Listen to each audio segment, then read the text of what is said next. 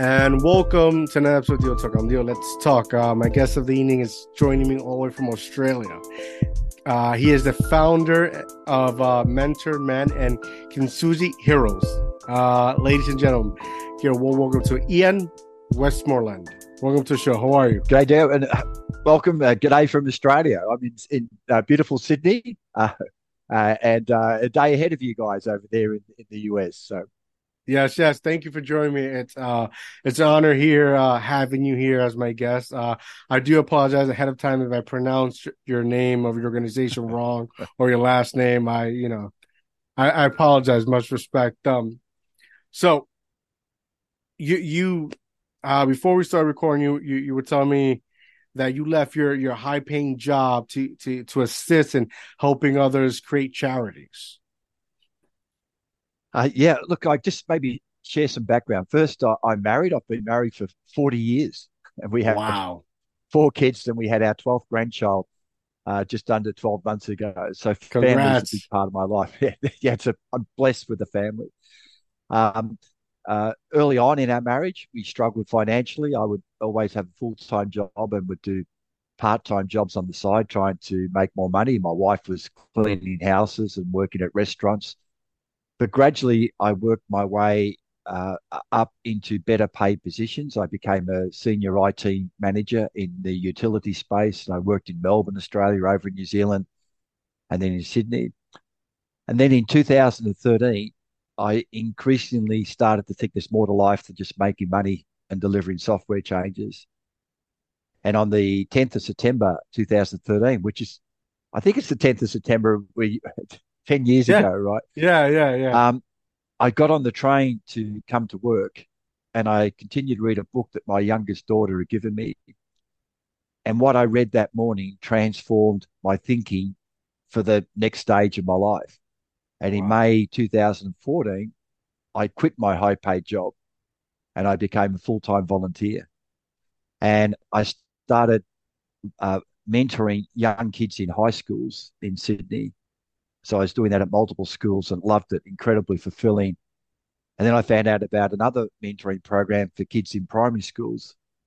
Wow. And so I started doing that as well. And then I found out about another program for supporting family environment, another mentoring program. So I signed up for that as well. So I was actively involved in all those three mentoring programs as well as looking after grandkids. And then in 2018, I was mentoring a young guy in one of the Sydney high schools. And in our chat, he shared that his father had suicided. Wow. His mum had an addiction and was in and out of rehab. He was living with his grandparents, which he said he hated. And then he just turned and he looked at me and he started crying. And he said, Ian, help me. And it had an impact on me then, but I didn't realize how big an impact it had. Later, I debriefed with the program counselor to let her know about the situation, I guess, looking for advice. And she surprised me. She said, Ian, are you okay? And I just started crying myself over that situation. Wow. And then for the next couple of months, I was flat. I'm normally fairly upbeat. And I suddenly realized that I wanted to have a mentor just like these young kids that I've been mentoring. And I should clarify mentoring such a broad term for many people in business. They assume mentoring means someone with acquired skills, knowledge, experience, guides, directs, advises someone else. I call that business mentoring.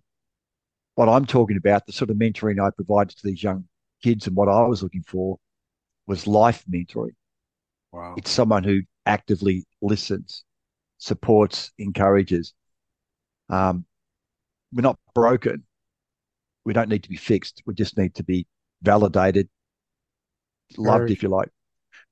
So I looked around for the nearest organization that provided life mentoring to men and was surprised and incredibly disappointed to find there was nothing suitable. I searched the world, I couldn't find anything suitable. And as a demographic, men struggle more than most other demographics. We struggle around masculinity, we struggle with shame. We put on a facade of how things are going. So if anyone, any group needed the benefit of mentoring, it was men. So it motivated me to write a proposal that led to the establishment of Mentoring Men, which is a free program. Um, it's where a volunteer man like me is trained through our own mentor training course, and we also train through suicide prevention. And then we carefully match them to another bloke, we call them blokes in Australia, who may be experiencing life challenges. It could be job loss, which is often a huge issue for men. It could be relationship breakdown, loneliness, isolation. It could be any of those sorts of things. And that was it. I launched Mentoring Men in 2018. After a slow start, it's just moved thousands of men in Australia. I've engaged. Um, we started with my wife and I putting in some seed money, and I continue to work as a volunteer running the organisation with help from other people. And at 2021, we had sufficient financial support that I stepped aside from all the operational responsibility. There's now a dedicated paid team who run this within Australia. A couple of months ago, I stepped off the board, but I'm still an ambassador for it. So I still talk to people about the program.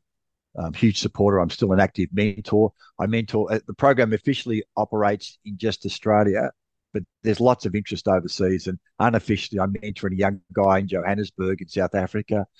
And so there's a huge need for this. Now, it started it's something that I was looking for myself, and now we're providing that to other people. And when I stepped aside from all the operational side of things, it freed up a little bit of time for me. And I thought back to an idea I had in 1993. And just some background, as a kid growing up, I suffered from low self esteem and a lack of confidence, even into my early 20s. And early on, I'd set a goal for myself. If I could just be average, how good would that be? Yeah. And I later on, as I started to read more and more books, I realized how those books around overcoming adversity, the Nelson Mandela type books, Mhm. lifted me and gave me some confidence.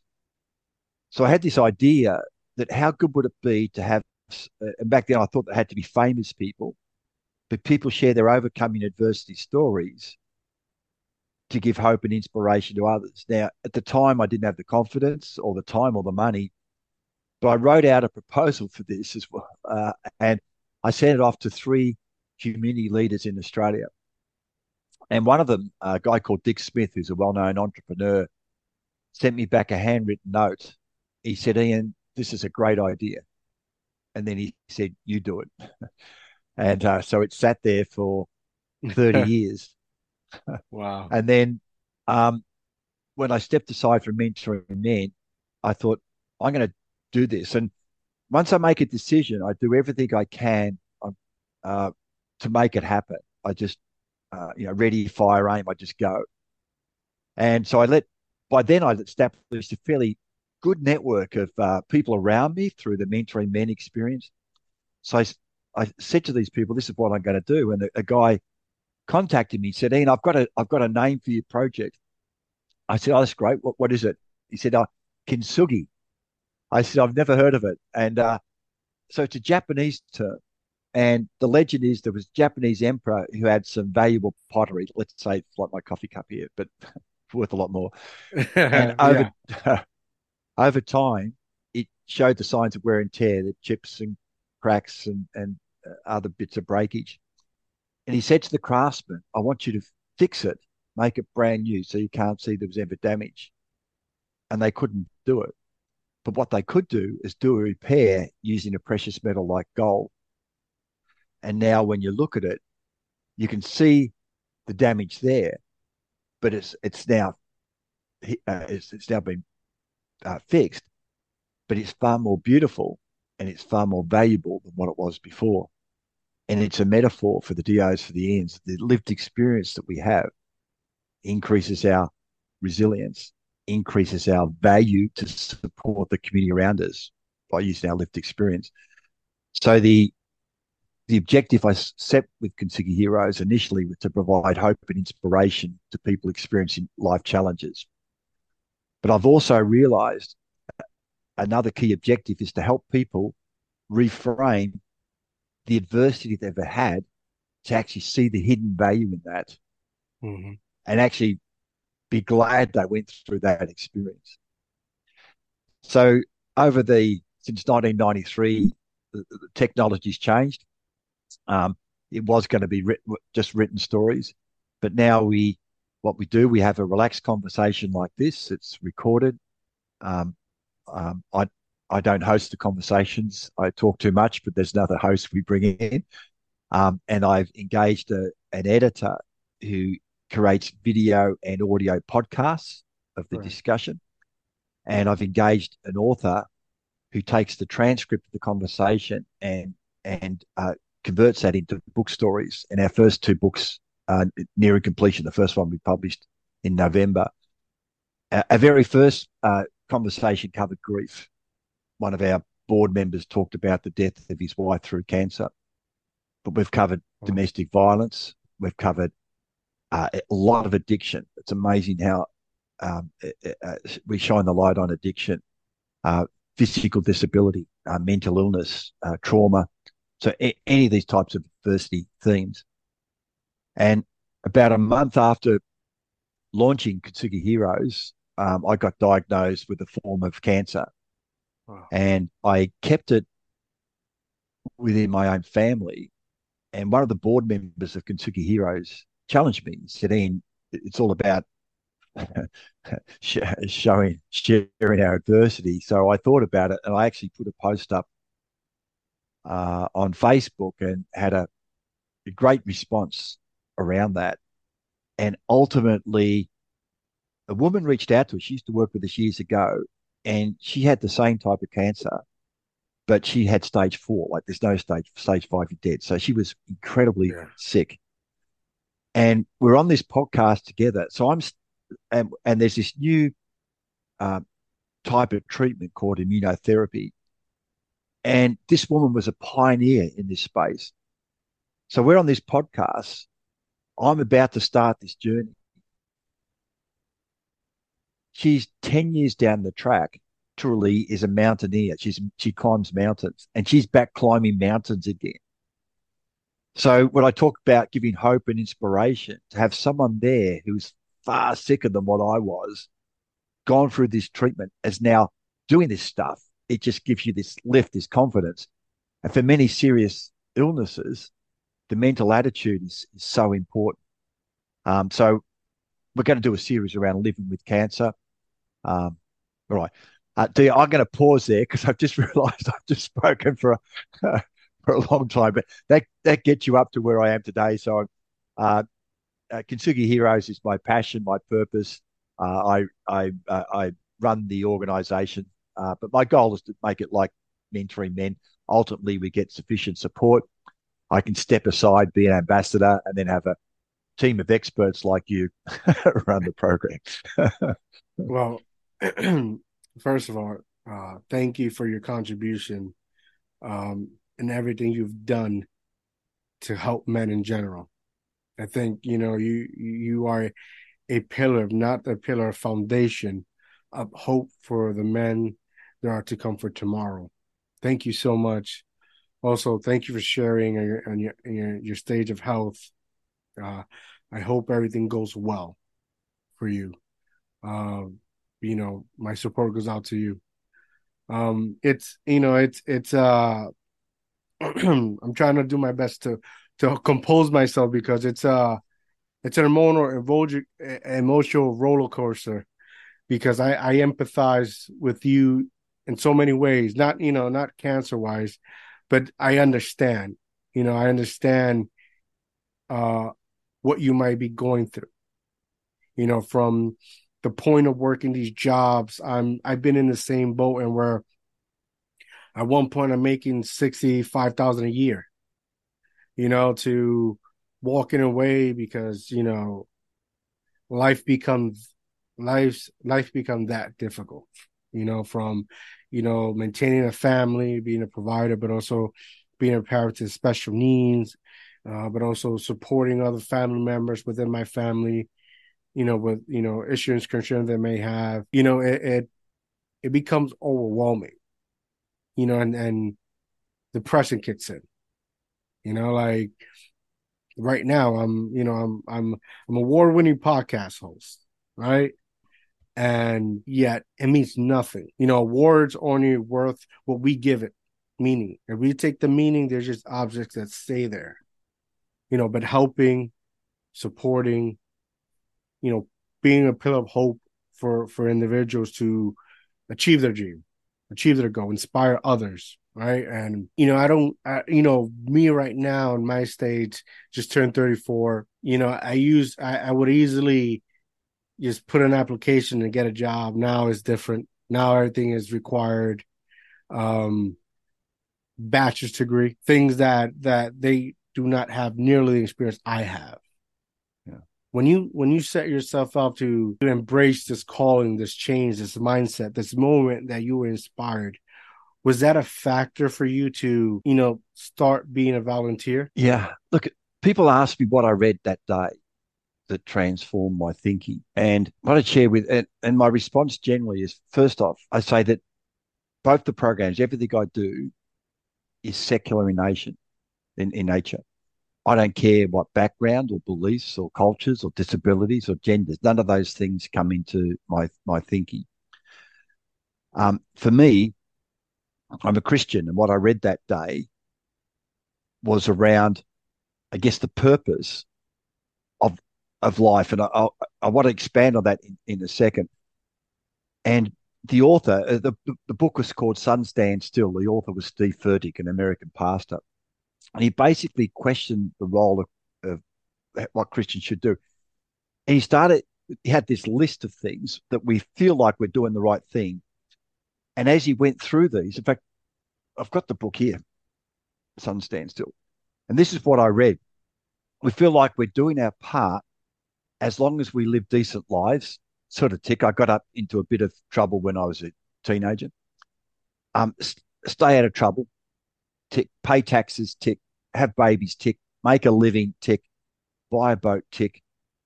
Hit age 59 and a half, collect retirement, die. Now, the words resonated. And then I thought back, I was born on the 10th of March, 1954. I read this on the 10th of September, 2013. I was 59 and a half to the day that I read this 10 years ago today in the US. And that was the first of a series of things that happened that indicated to me, I guess, my purpose and my evolving purpose for my life. And I know we've just met, but what came across, you're a really good, what we call in Aussie, a really good bloke. I see the heart that you have for your family, for your community. That just came across. And I want to share something a revelation I had in September last year. So my wife and I are keen bike riders, and we were over in the Greek islands on like a pirate ship riding around from Greek island to Greek island with bikes. And there were the people from America. It was like a tour thing. And at each island, they would unload the bikes. There's about 20 of us. And we would get up and we would ride around that island behind a tour guide. And at one point, this tour guide, we land on an island, takes us up this hill, and he stops us and he points to an island on the horizon. And he started telling the story of Aristotle Onassis. Now, Greece is financially struggling, and he was telling the story as a success story. And he told the story Onassis was born into poverty. Initially, he made his money in the black market selling tobacco, and then he invented packaged cigarettes, and he made an absolute fortune. And then he merged into shipping, which was really big back then. And then most Americans know he then married JFK, widow.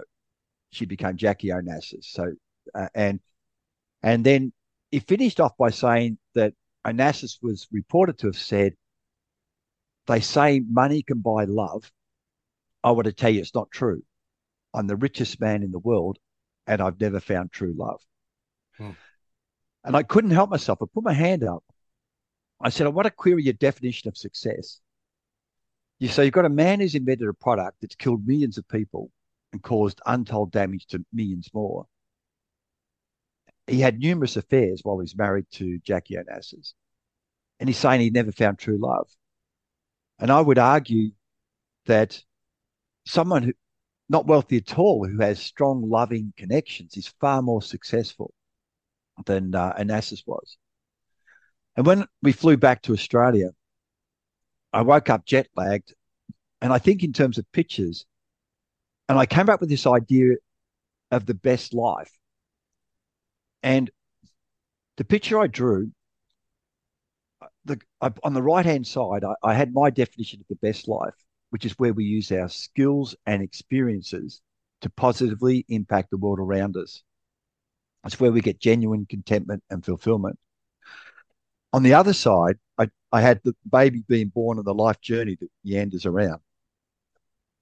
And above it was a word map of the things that impact us in our life. We get sick, we have relationships break down, we get abused, a number of other negative aspects. And one of the biggest ones is this drive for materialism, the bigger house, the bigger car, the more money, and all that sort of stuff. And for most people, we lose consideration of what our best life is. And I say, look, I just did this for my own purpose. But if I could get you just for 10 seconds to take a step back from where your life is at the moment and think about what would your best life look like? And are you heading towards that? And I put the Mark Twain quote at the bottom. The two most important days in your life are the day you're born and then the day you work out why. So what I got, Darragh, from what you shared before, you've, and I could be wrong here, but you've made a decision in some instances to move away from greater material possessions to focus on your own family, to support other people, and to do what you feel called to do. And obviously, we need income. We've got to get, it's the Maslow's hierarchy. We need food, we need shelter, all these sorts of things. But the last 9+ years of my life have been easily the most fulfilling, the most educational of my life. And yeah. So I don't know if that resonated with you, but when you spoke about some of the things you've done, it touched me. No, I agree with you that I'm going on 3 years with this, and I've learned. I've taken enormous sources of knowledge. I've been able to enjoy more moments with my family despite of the difficulties. I've met hell of people throughout the world, and it's fulfilling.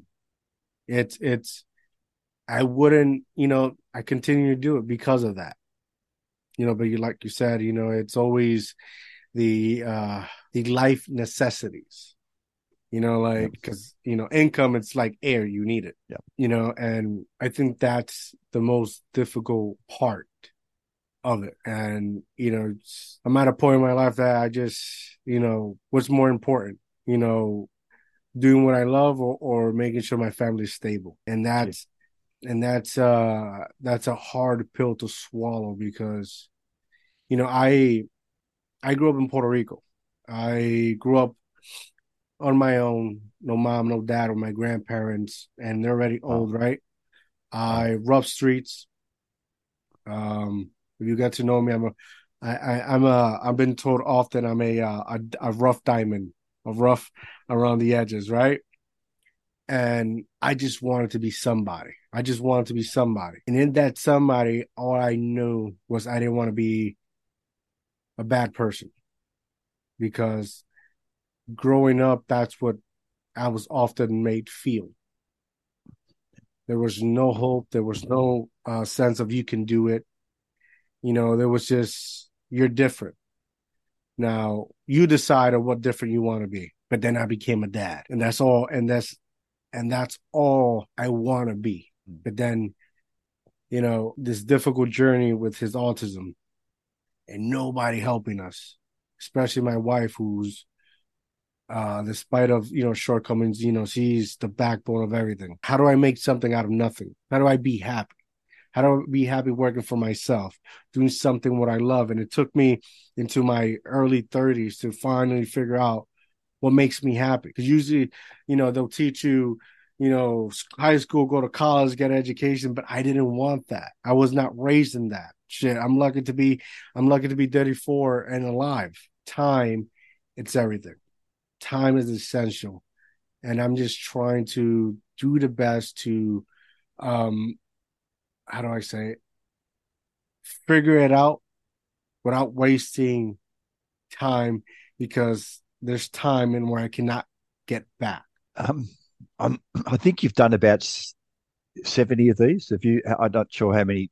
I think this will be 33, maybe 34. Okay, so what? 133 to be correct. Okay, so all right. So my own experience with these stories, hearing someone else, is just how much I've learned and how much I've grown through the process. And the a lot of my attitudes have been challenged, and I feel I've become a better person through the process. I find it a lot easier to be less judgmental and more empathetic as I've Mhm, learnt. mhm. And I'm hoping for you that the same experience will Yes. apply when you hear, yeah. Um, and I've become I've become more emotional around things. I've seen the power in vulnerability. In our discussion here, we've both been vulnerable around what we're really feeling. And it's a huge issue in society, particularly for men, that, we'll break an arm, we'll go to the doctors, but we're struggling personally, extended periods of depression or anxiety or whatever, and we won't reach out to seek help. And I think what we're doing here maybe can be an encouragement for other people hearing or watching this to seek support. Um, One of the advantages of mentoring men was that, and this is the screwed up way often men think, if I go and see a mental health professional, it's confirmation there's something wrong. Mhm. But I'll go and talk to Ian. Ian's not qualified in anything. He doesn't judge me. We just go for a walk or a chat. Hey, can I share something with you? I was mentoring about 3 months ago. I had a call from the youth mentoring program that I was involved in, and they said that a young guy I mentored in 2015, so 8 years ago, had contacted them, and he wanted to get my contact. He wanted my contact details, and they were letting me know, is that okay? I said, absolutely. And I met up with this guy for coffee, and he wanted to tell me the impact the mentoring had. Now, I didn't see this. I just turned up, we'd have a chat, we'd go for a Yeah. walk. But he shared with me what was going on in his family life, and this one stable person at that time in his life it just transformed his thinking. Like his the view around him, he was going to jail, and now he's become we call him a tradie, a tradesman over here. He's a carpenter. He's doing incredibly well in business, and the the pride I felt that I played a part in this, but the pride of this young guy. In fact, he went on, he did a promotional video for the mentoring organization, which brings me to tears when I've seen it, and many other people.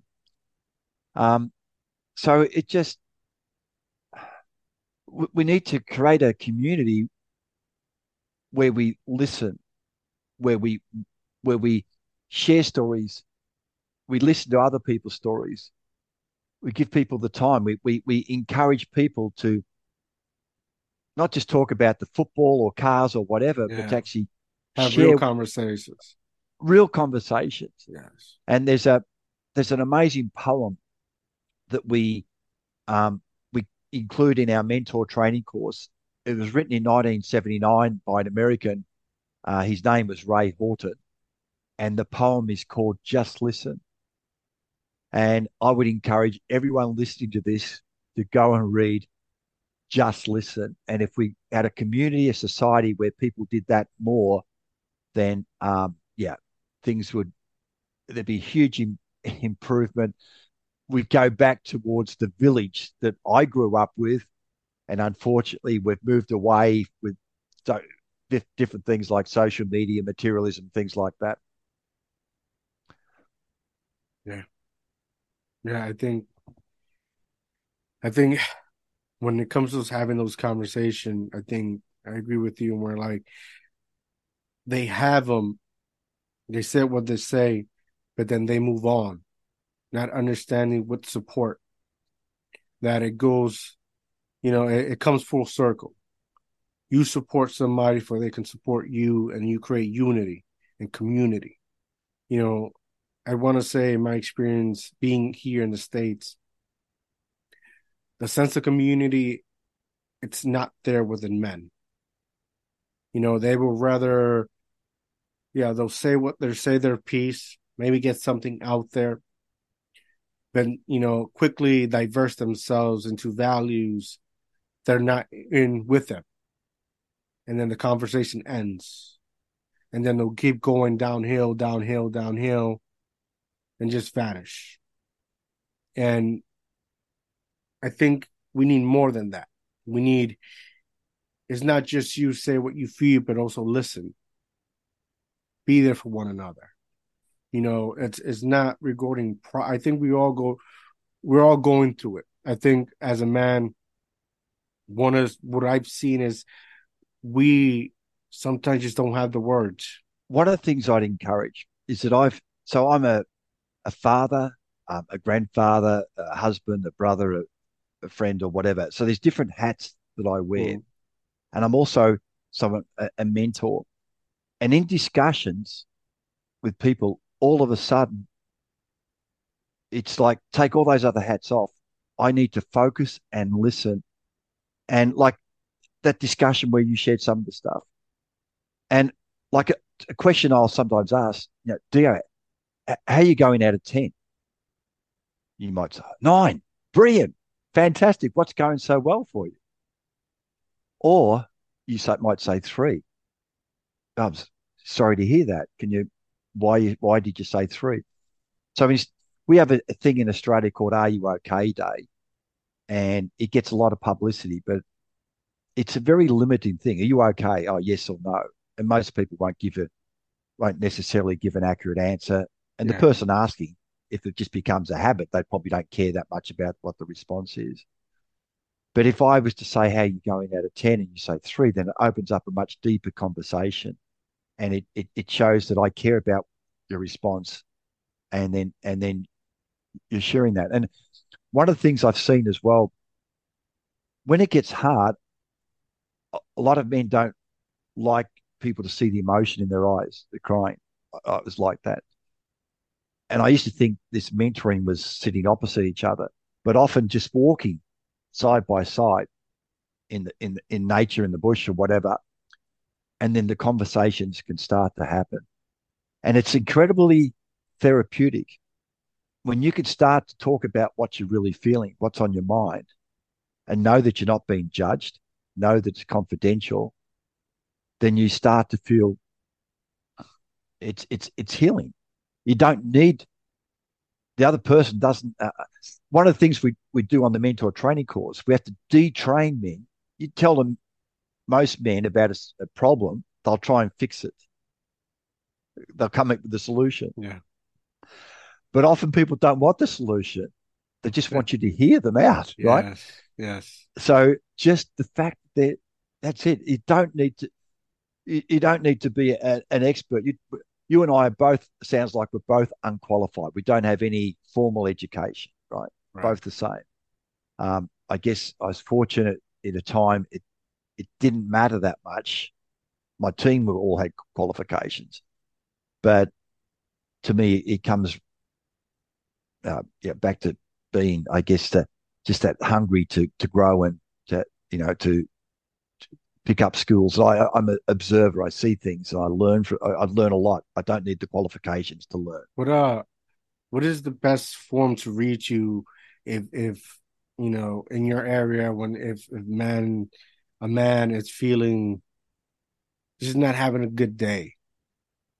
How does that go? Do they pick up a phone? Do you have a number? So the I get mentoring men officially only operates in Australia, but there may be people overseas who want to implement a similar model over there, and I get a lot of requests around that, and I'd be happy to talk to people about that. So to look at what mentoring men does, please go to the website, which is mentoringmen.org.au. Now, to in my role in Kintsugi Heroes, the Kintsugi Heroes website is kintsugiheroes.com.au. I'll spell that out because it's a bit tricky. I've never heard of it. It's KINTSUGIHEROES.com.au. And people could email me at IAN, at kintsugiheroes.com.au. So if people want to just have a chat to me, or they want to share a story, Yeah. or that there's a theme that they think is important, um, or they want to get involved in some way. So we share our stories, as I said, through podcasts. We also share them throughout Australia through radio broadcasts. There's Wow. an organisation, a charity, who support vision impaired people, and they play our podcasts throughout there. And I was actually interviewed on American TV on Sunday. I don't know how big that is, but the show is broadcast to 100 countries. Wow. So I'll share my dream, and we talked about it before, DA. My dream is a legacy, but imagine a world where, on a regular basis, say every week, in a community centre, in a library, in a town hall, in a house, in a facilitated environment, a group of people get together and share stories. Mm. People speak and know they're going to be heard, and then they hear other people's stories. And in that sort of world, we would see far less of the mental health issues, the loneliness, the isolation issues that we see today. It'd be a learning experience. So my goal is that someone going through some adversity will be able to readily find a story, a hero. We call them the people who share their stories heroes, a hero where they relate to, and a story that touches them, the story that relates to them, and they get that hope and inspiration, if you know, Yeah. to to lift themselves out of the situation they're in. That's my dream. I love that dream. You mentioned you were a father for four children, right? And for what have they ever given you any feedback or talked to you about everything you have been able to accomplish in helping men? How's that conversation like? What Well, yeah, I always give a straight answer, and one of the challenges has been I do what I do as a volunteer 7 days a week. There's sacrifices. Anyone who sets up a business Mhm. or pursues a passion, there's sacrifices. Now, I love my kids, but one of my more outspoken daughters said to me at one stage, she said, "Dad, you care more about these men than you care about your own family." Okay. So I said before, my life has never been more fulfilling and purposeful, but there's still challenges. There's challenges in every family. And to me, I see some of these sacrifices as being short term, um, for the bigger picture in the long term. Yes, yes. Um, but my kids have heard my story, probably more than they want to hear it. Um, and yeah, it'd be interesting when I'm gone. It'd be interesting to hear Yeah, what they you say. know, you read you read my mind. It isn't it's only until you're no longer present that, you know, family, people, friends, individuals can only appreciate what you have done and what have you able to build. You know, like, It, you know, my family, they see me releasing episode different in with different guests and whatnot, but you know, they yet to see the bigger picture. They yet to see that what I'm contributing to this world, what I'm trying to do. and we can't, unfortunately, we can't, pick a date and where we choose like we feel this is the day you're gonna validate me. It doesn't work that way. Yeah. I, I have a much more uh, uh, different relationship with my grandkids. My grandkids just adore me and I adore them. I become a 5-year-old when I'm playing with them. If anyone checks out my Facebook site, they'll see I just I like the love I have for these grandkids. But coming back to what you're saying, the challenges that we have, and to me, it's really important to have a strong why. When the challenges hit, when there's a kid's birthday party that I can't go to, or other things happen, you've got to you keep, why am I doing this? Why? And if we don't have a good answer to the why, then we'll just stop. And I shared my dream about what I'm doing, and mentoring men has saved lives. Men have had suicide ideation, and as a result of mentoring men, it's saved them. It's transformed lives. Kintsugi Heroes, I believe, is doing the same things. So it's incredible. Like you, I feel it's incredibly important what I'm doing. And I said my goal, if or when we get sufficient support from corporates or philanthropists or the general community who want to engage in this, then I'll step aside, still share story. I love doing this, and that will then free up more time to get for me, the best of both worlds. What I love doing, spending time with family, but what I love doing Your is giving passion. back. Yeah, Yeah. giving back to the world. Yeah, it's I don't know, it's weird because once I've had my son was born, I realized that like it's not about you no more. It's it's about how you present yourself to the world. Because just like, my son who's always uh looking at me, that's the same thing the world's looking at you as well. So it's all about how you present yourself. And I do because I'm not perfect. On a good day, I always try to live by that. You know, try to be a better version of myself as I walk through, life, so that hopefully the person watching can, be inspired and do the same for itself. We all stuff up. I still stuff up. I'm not Yeah. far from perfect, uh, but I try. I try, and yeah, my the self-esteem issues I had as a kid, I'm now happy with who I am. I'm I don't need to be I don't need to be an Indiana Jones or a James Yeah. Bond or a Clint Eastwood. Yeah. I'm a guy who sometimes cries at romantic movies. I'm a guy who lets my grandkids paint my toenails.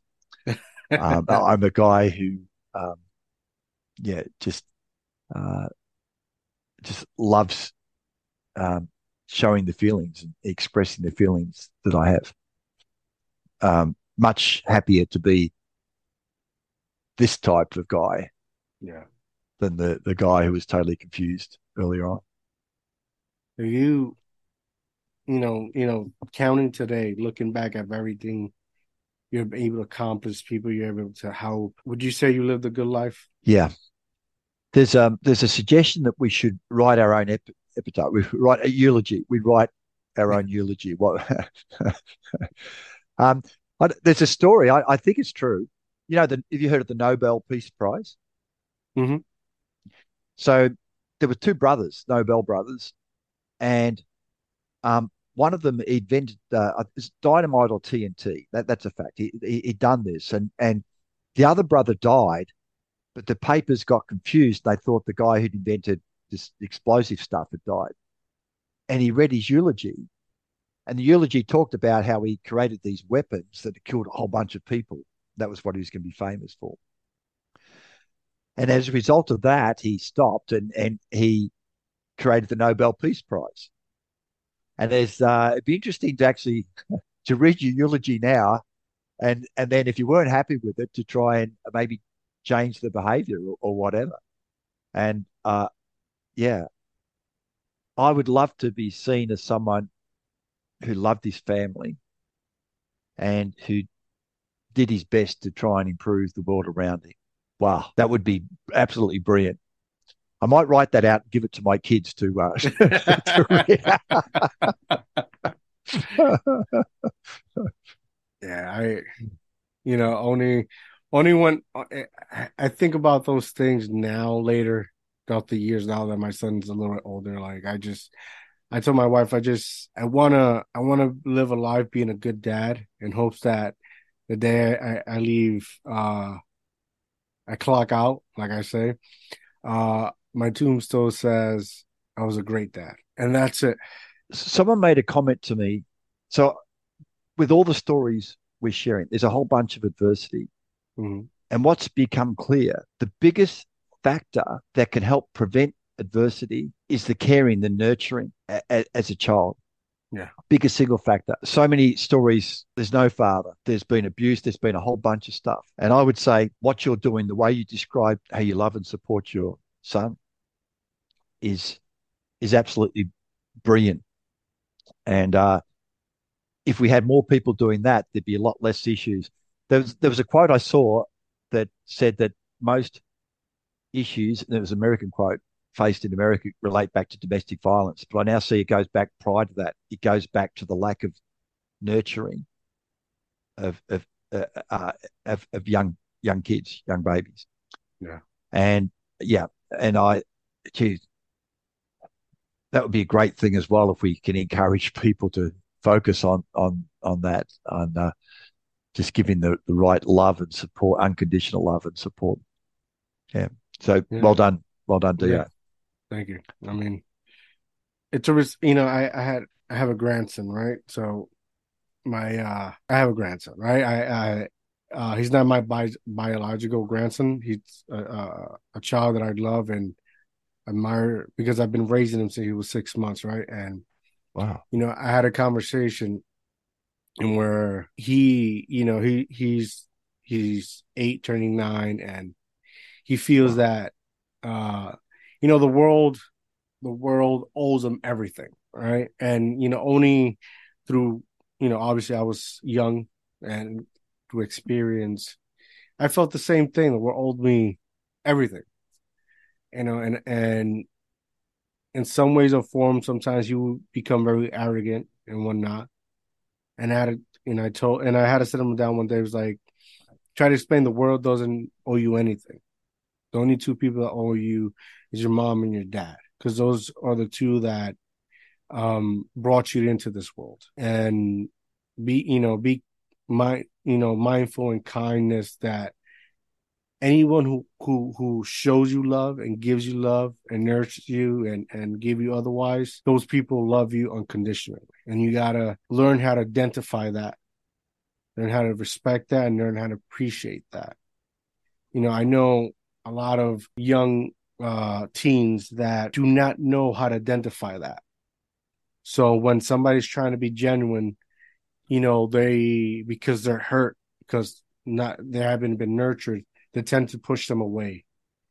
And by pushing him away, he's hurting himself, but also hurting that person trying to give him love, and just creates a whole negative perspective on the teen. Yeah, I think a lot of these things are intergenerational though. When you start seeing that Yeah, behavior, there's been issues in the past.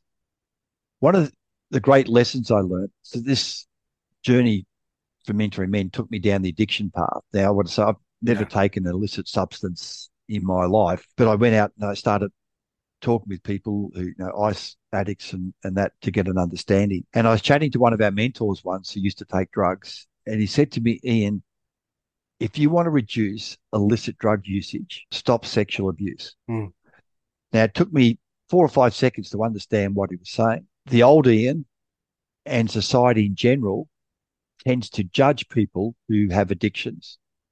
And it's not just stuff, it could be gambling, it could be work, it could be food, but they judge people. That's their choice. I still have these mm, arguments with my kids. But when that guy said that to me, it then totally shifted my focus to what event, excuse me, has happened to you that you're using substances to numb the pain from that. So it went from a judgmental attitude to an empathetic attitude. And it goes from, well, that they're doing this to themselves, to how can I help? And once you have that understanding, Hmm. and so when you talked before about people who are having displaying behavior issues, the Hmm. world owes me or whatever, I get that. It's the wrong attitude. But having the thought process is, why are they like this? What's happened in their Hmm. past to Correct. help make, to me, it makes it a lot easier to be supportive, to be of use to that situation. Um, yeah. So to me, it's been a great lesson, and um, no one sets out thinking I'm going to stuff up my life and become addicted to a substance. Yeah. It's it's there's something behind that. We need to get to the root cause, and often that Correct. root cause Yeah. goes back to the very thing I said, the lack of appropriate nurturing they got when they were young. Yeah. Is there one thing when you have worked with addicts, is there one thing in particular that that it may be common that why they fall in addiction? Um, First, I'm not an expert in any shape or form around addiction. I'm connected with experts. Um, what I've seen, sexual abuse is often a thing within that. I think it's probably underreported. Um, the lack of appropriate, coming back to the carer thing we talked about. But I mentored tens of young kids in schools in Australia, and virtually every one of those kids came from a broken family. Mhm. There was no male role model. When you think about it, when there's a separation in Australia, most times the kids go with the mum. And most of the, we call them mentees in the program, there were more Mhm. boys than girls. And I believe that's because there's no male role model. The father plays such an important part. It's the role of the Yes. father and the grandfather is totally undervalued, I believe. It's, um, I, I've got three daughters. I would take them out for dinner, just them and me, to show how a man Hmm. should should treat um, a, a woman. And I'm not the world's best dad, far from it, but um, I feel that sort of thing is really important. Being a good male role model. My kids have never seen me drunk. They've never seen me abusive. I've never, and it's modeling the sort of behaviour that we want them to have. A lot of I've got a strong focus on domestic violence at the moment. Hmm. I'd love to do a series around that. In fact, working on a way I'm thinking we can help prevent a lot of domestic violence. But a lot of this is intergenerational. Hmm. Kids are just doing what they saw their parents happen in their parents' environment.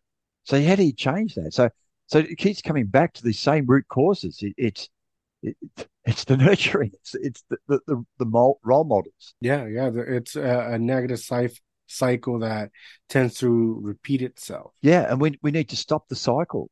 But it's hard. But I've said I've got some ideas around that space. Domestic violence is absolutely a huge issue in Australia. I spoke to the government a couple of weeks ago, and they said that 60 to 70% of the Wow. police activity and time is spent on domestic violence related matters. 60 to 70%.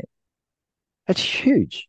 Uh, it's huge in terms of um, the, the personal costs, the tragedy, the murders, the suicides, the ongoing impact on kids. But the economic side of things as well is Right. huge, and we need to do something different. And yeah, so I'd love to play a small part in doing. Yeah, no, I agree. I agree 100%. There's so much that needs to be changed, but also there's so much of those that have to accept change as well. I'm not sure I'm making sense. Like, what is the uh what's this Einstein said that the definition of insanity is doing the same thing all over again with the same outcome. expecting a different result. Exactly.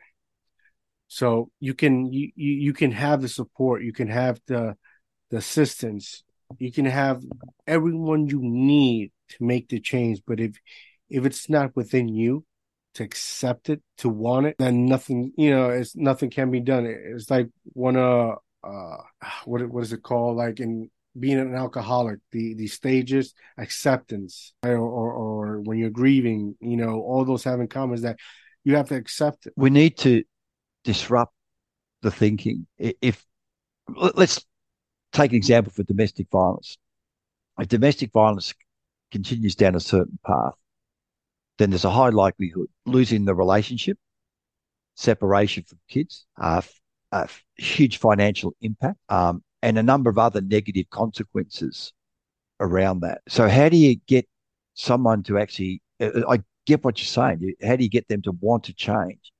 And somehow that message needs to be got through to them in a powerful way that they connect with. And so I believe there's ways that we can do that with people, that they get challenged by someone that they connect with. But unless people want to change, and Yeah. clearly some people aren't, but let's do what we can around that. And it needs to be challenged. Like in some, I said, it's been normalized, the sort of behaviour that goes on. Yes, yes, Yeah, yes. and it's unacceptable, and we need to denormalize that and get Yeah, the message across.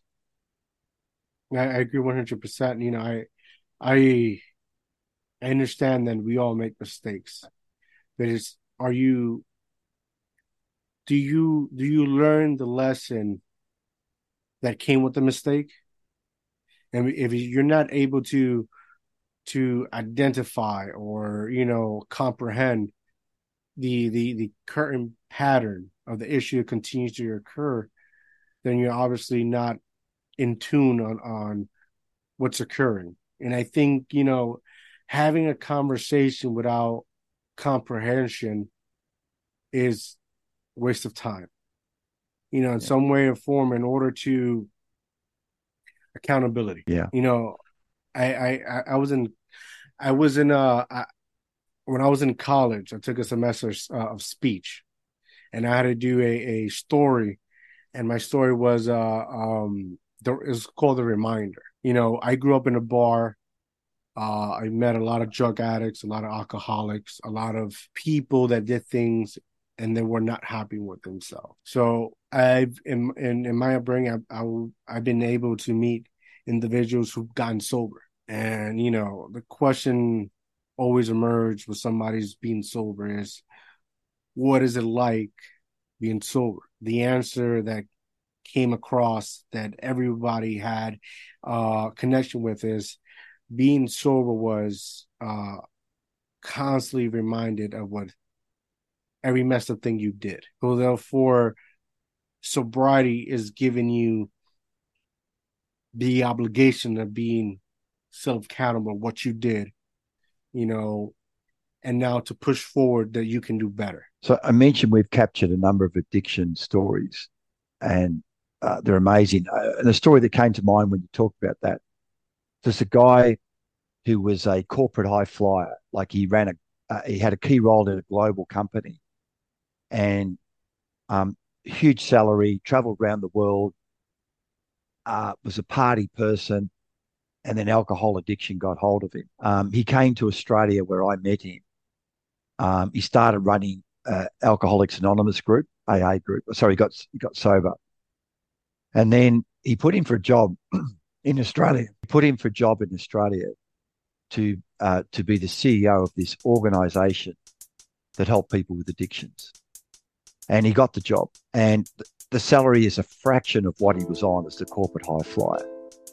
But he said, Ian, this is my dream job. I love doing what I'm doing. He's found his purpose. So helping other people. So I guess the lived experience that he had was really bad, but he sees the asset that it had, and it's empowered him to be able to make a huge difference. Yes. So he would look back on that life and appreciate it because it's enabled him to do what he's doing now. Amazing story. Yeah, Aaron Beatus is his name, if people want to check out the podcast. Amazing. Ian, it's been such an honor speaking with you, my friend.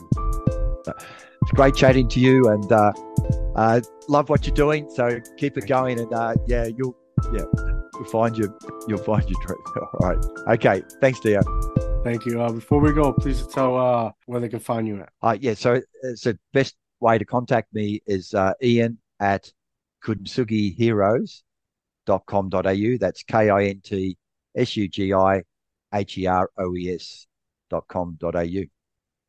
Well, there you have it, guys. Make sure you go support him as you go follow him, hear his story, hear others' amazing story.